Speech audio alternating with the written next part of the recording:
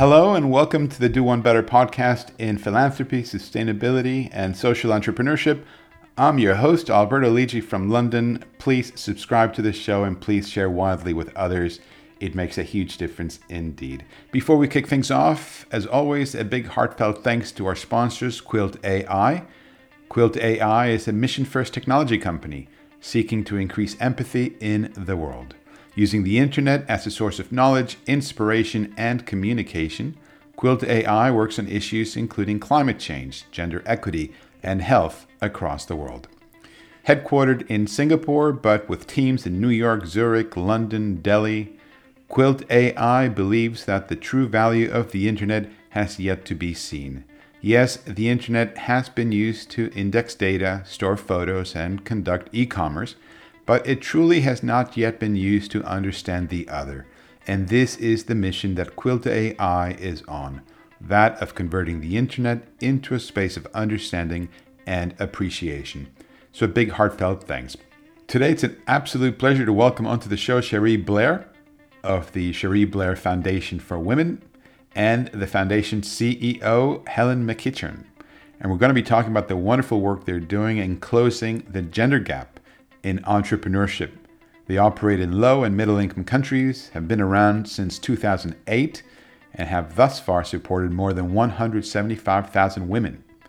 Now, the foundation supports women and helps them to start and grow successful micro, small, and medium-sized businesses with training, technology, mentoring, and networking at the very heart of their work. We're going to be talking quite a bit about mentorship and the wonderful work they're doing on that front, and how they are connecting mentors and mentees, not just within specific countries, but also across national borders and indeed across continents as well.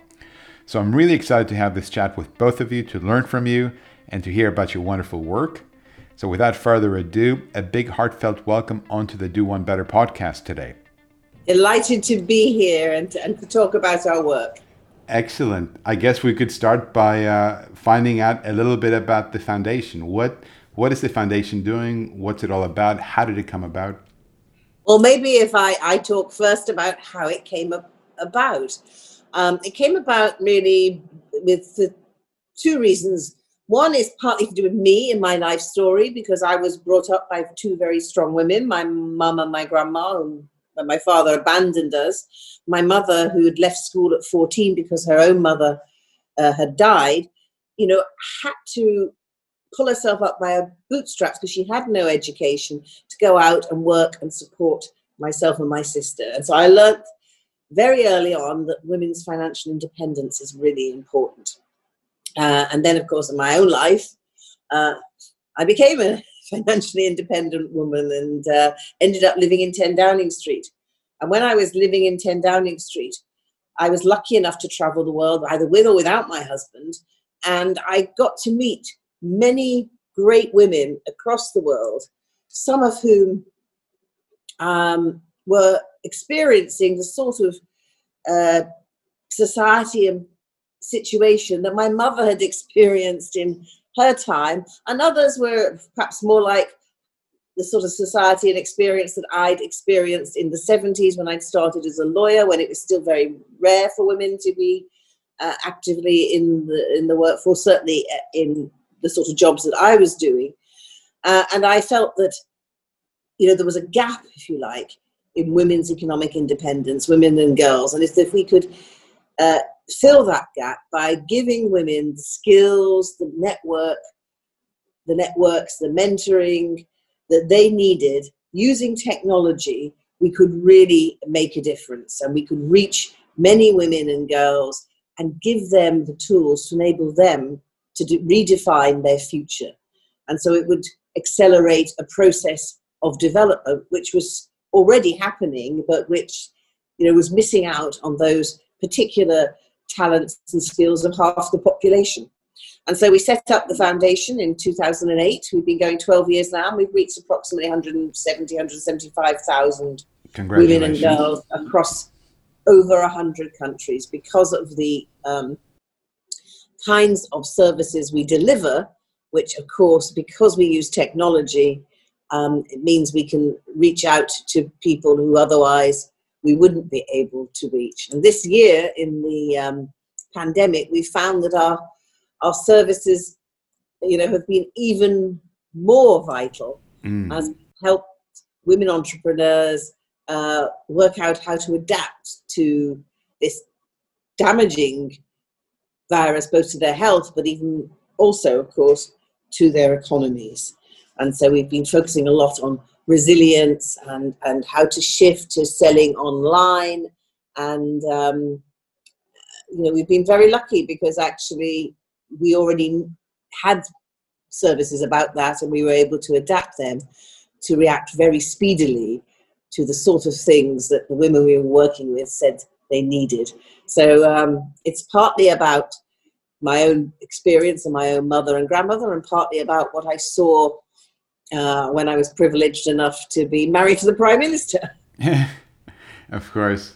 And when did you decide? When did you think, okay, this is not just an area I feel passionate about, but this is we could actually structure this. We could actually set up a foundation and start getting serious about tackling something that I'm passionate about. Well, I think it was because, it was after 10 years in Downing Street, I had this front row seat on history.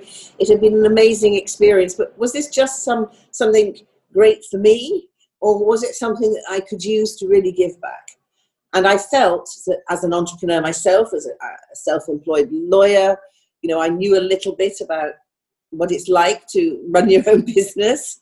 And I felt this was somewhere where I could contribute, and where at the time people were talking not as much about the contribution women can make to development through the economy, and the opportunities there are for women, and the terrible waste there is if women aren't allowed to participate. I mean, waste obviously in terms of the impact on the global economy, and the figures are phenomenal in relation to that, but also in the waste in the not hearing from the women themselves, the self-respect that you get, women's leadership.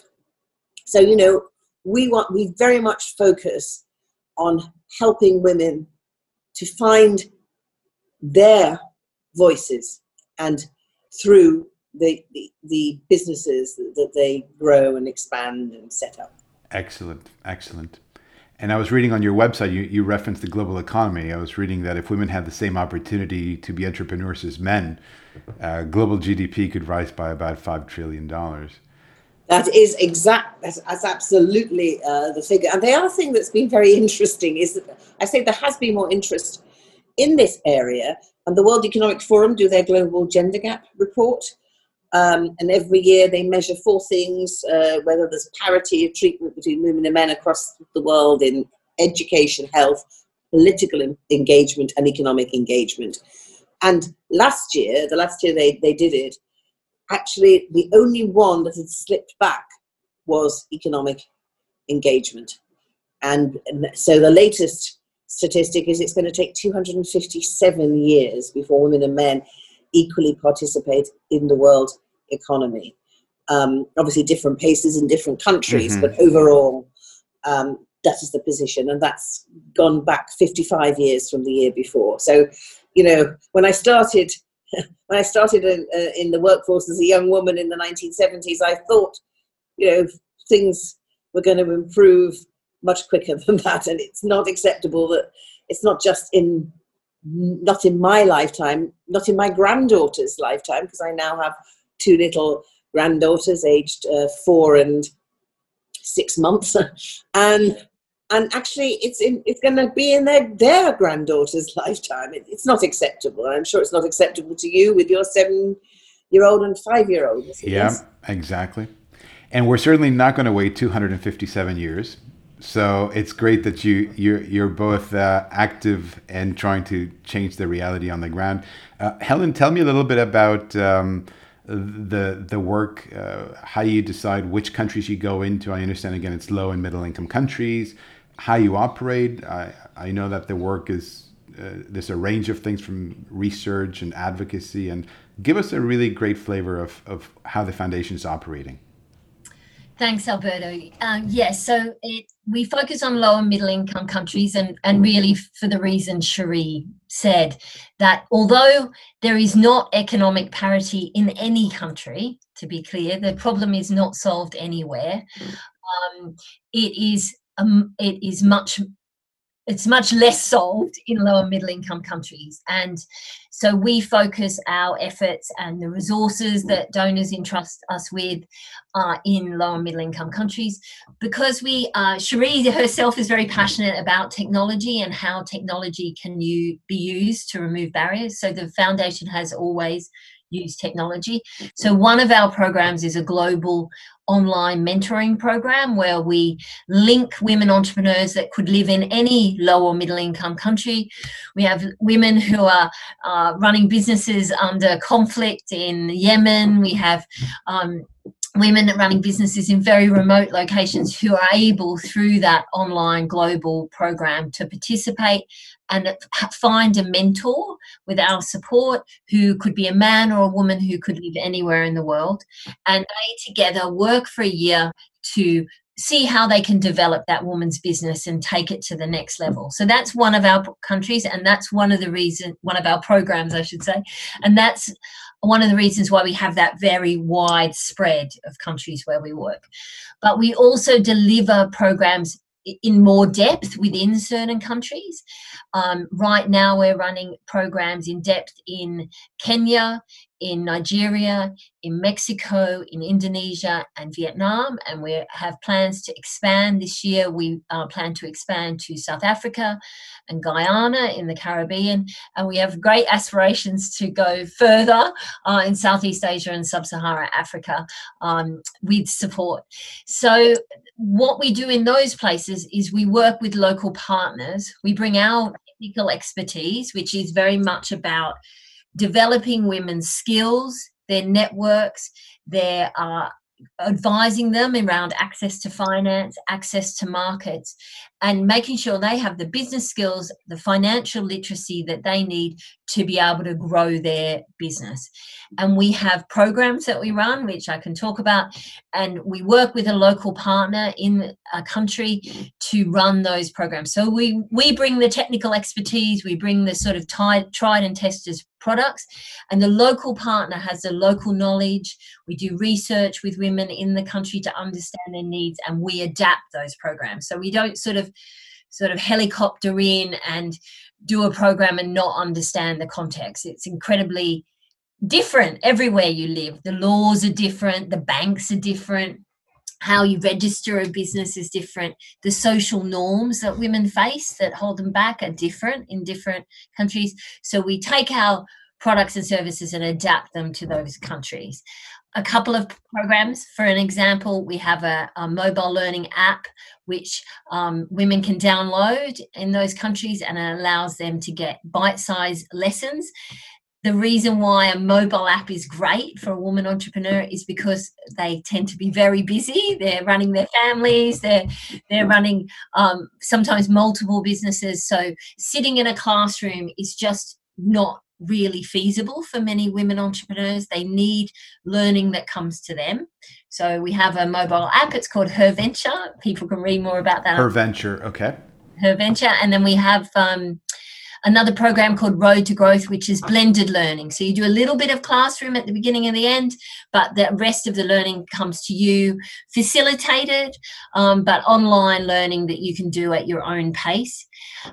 So they're the kinds of things that we're running in those countries to really help women entrepreneurs move their businesses to the next level.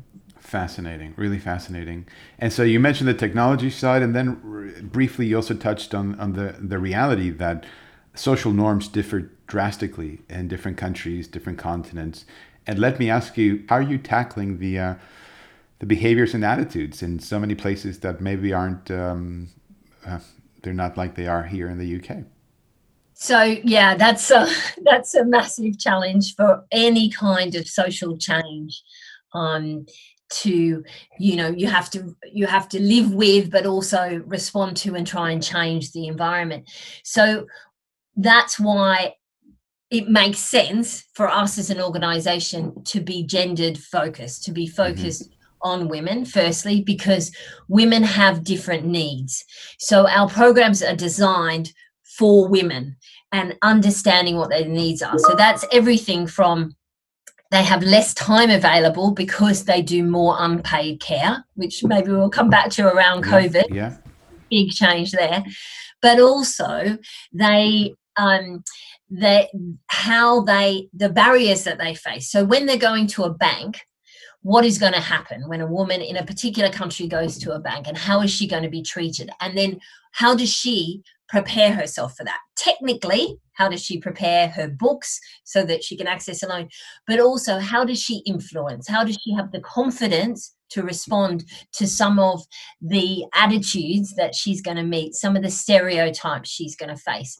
So the training uses case studies and examples to help women both prepare technically, which actually many need those skills actually, and with the skills comes confidence, but also looks at those influencing, those leadership skills that you need to work in what could be a fairly hostile environment.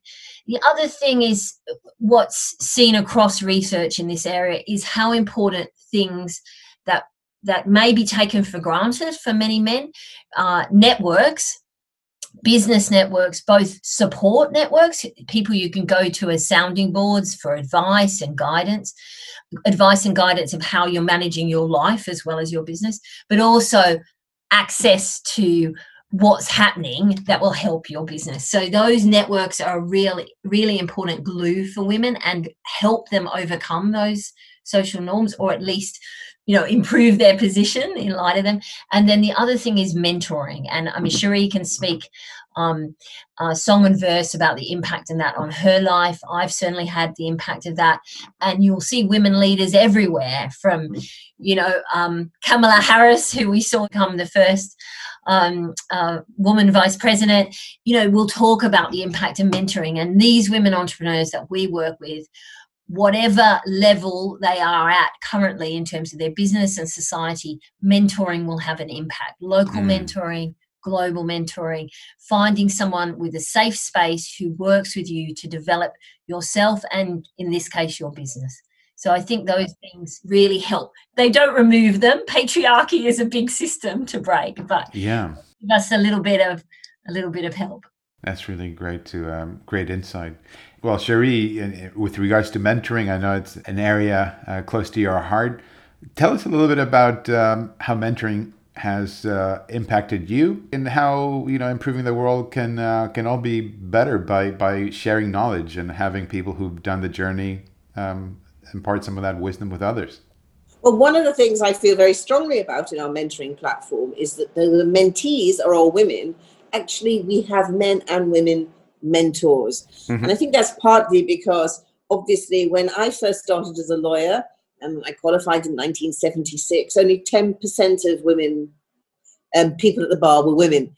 So most of the time, I saw men as barristers, and I relied on men to help me progress in my career. And I did find men who were perfectly willing to assist a young woman on her career. So,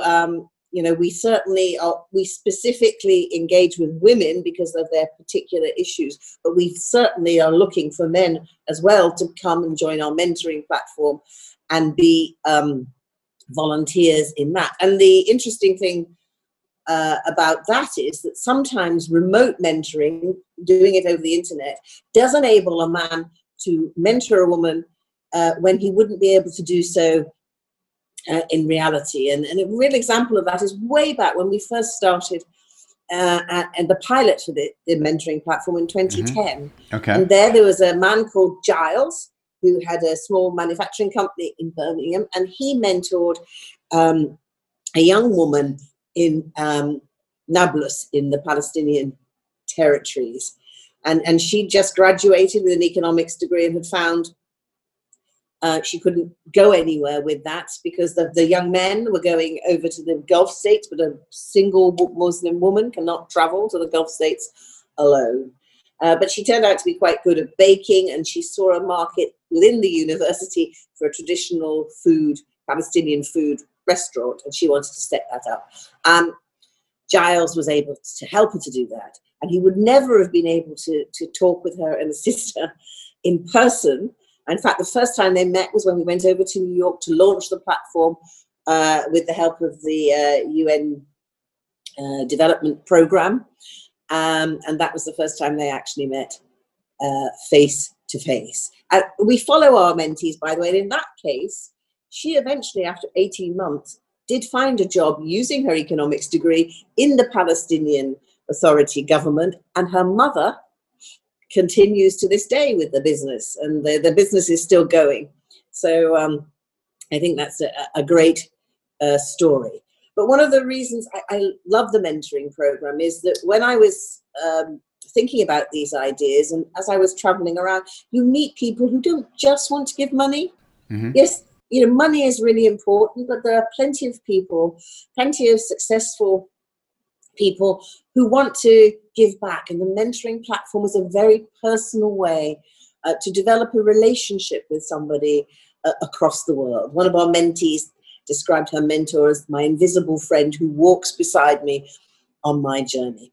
The platform also allows you, as mentors and mentees, both to be trained. We train our mentors so that you have we develop their listening skills. And you can participate in the chat rooms and forums and the learning programs that we have as well. And so there's a real community there, I think, which people really enjoy. And so I think I gave you one example, a recent example, for example, and this is why the mentoring platform is so exciting, because we're in over 100 countries. Our local partners identify women entrepreneurs for us, and our mentors come from all over too.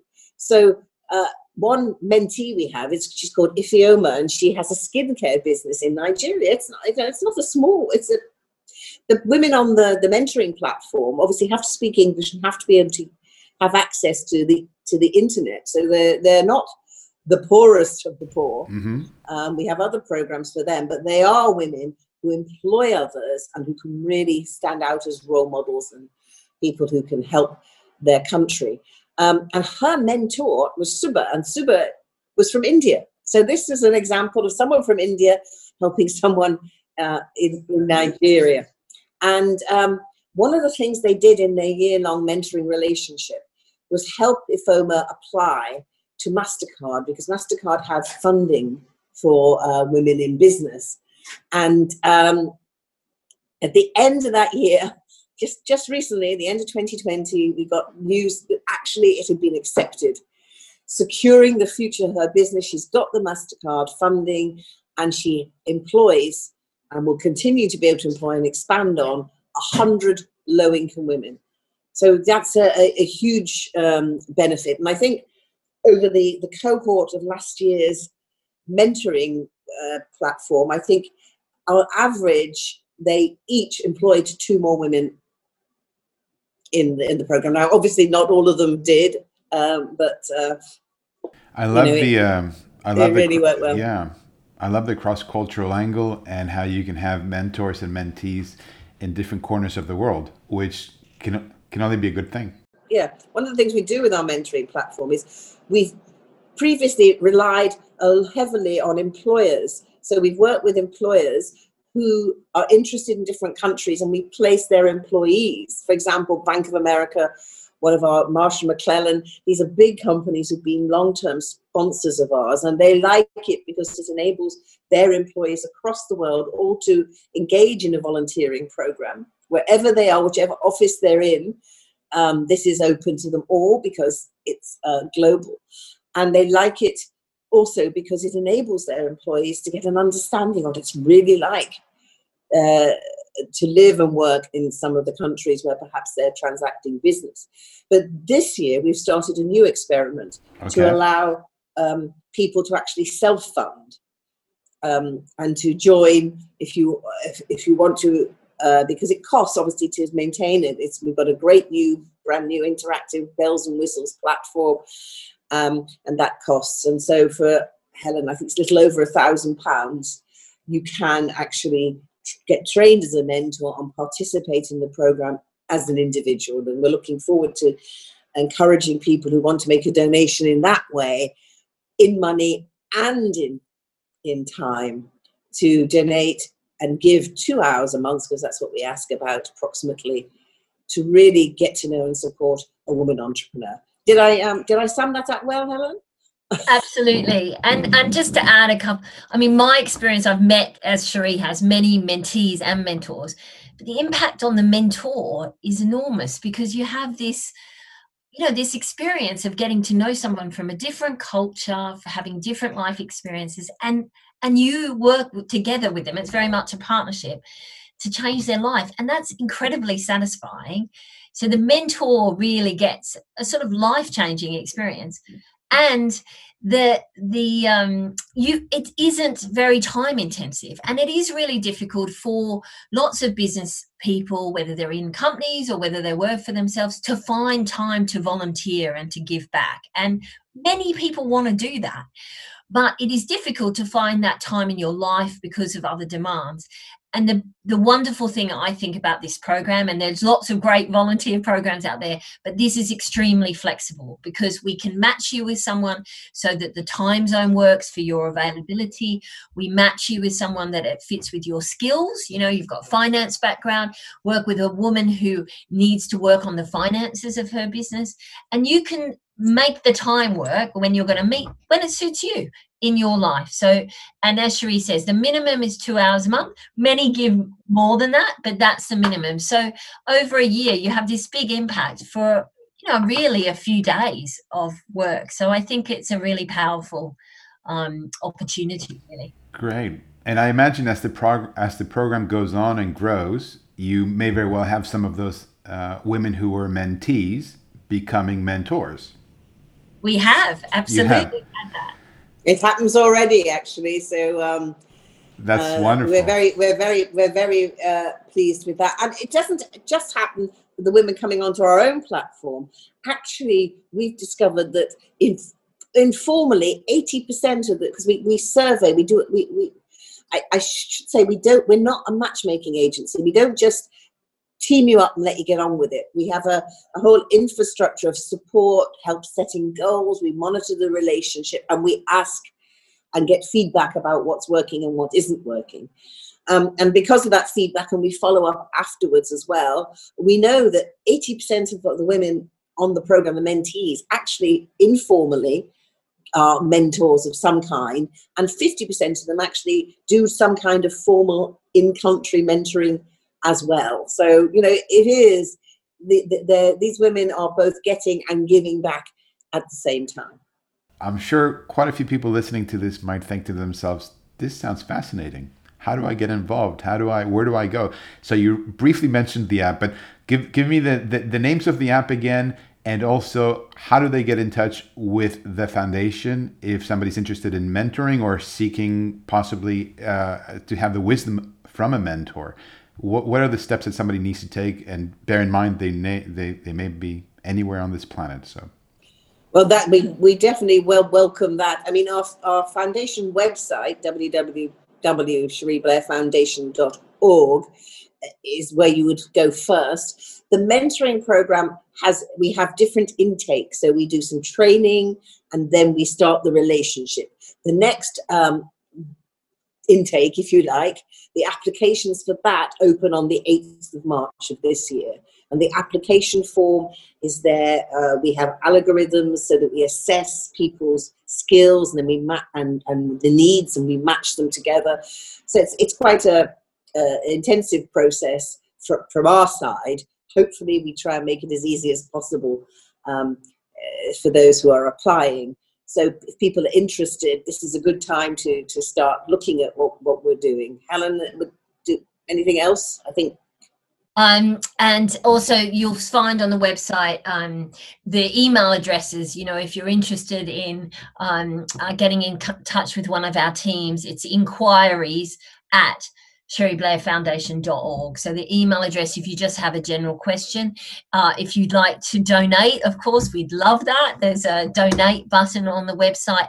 But if you're more interested in a partnership, a deeper relationship, you want to get to know us, please contact us at inquiries@cherieblairfoundation.org. That's definitely the best way to get in touch with us. Great. And this pretty much, if somebody is interested, they need to have an internet connection, they need to speak English, and in terms of how advanced or otherwise they are in their actual business venture, they could be 7 years plus, we usually ask, 7 years plus experience. And the other thing is, if some of them actually also speak another language, I mean, the platform is in English. We have great ambitions, and to translate that platform into other languages, French, Spanish, Arabic. We need funding for that. But obviously some of our mentees, if you do have language skills, then, the people in South America who speak English, if you can also speak Spanish, it's certainly not a disadvantage. And similarly in Africa with the French-speaking countries there. Great.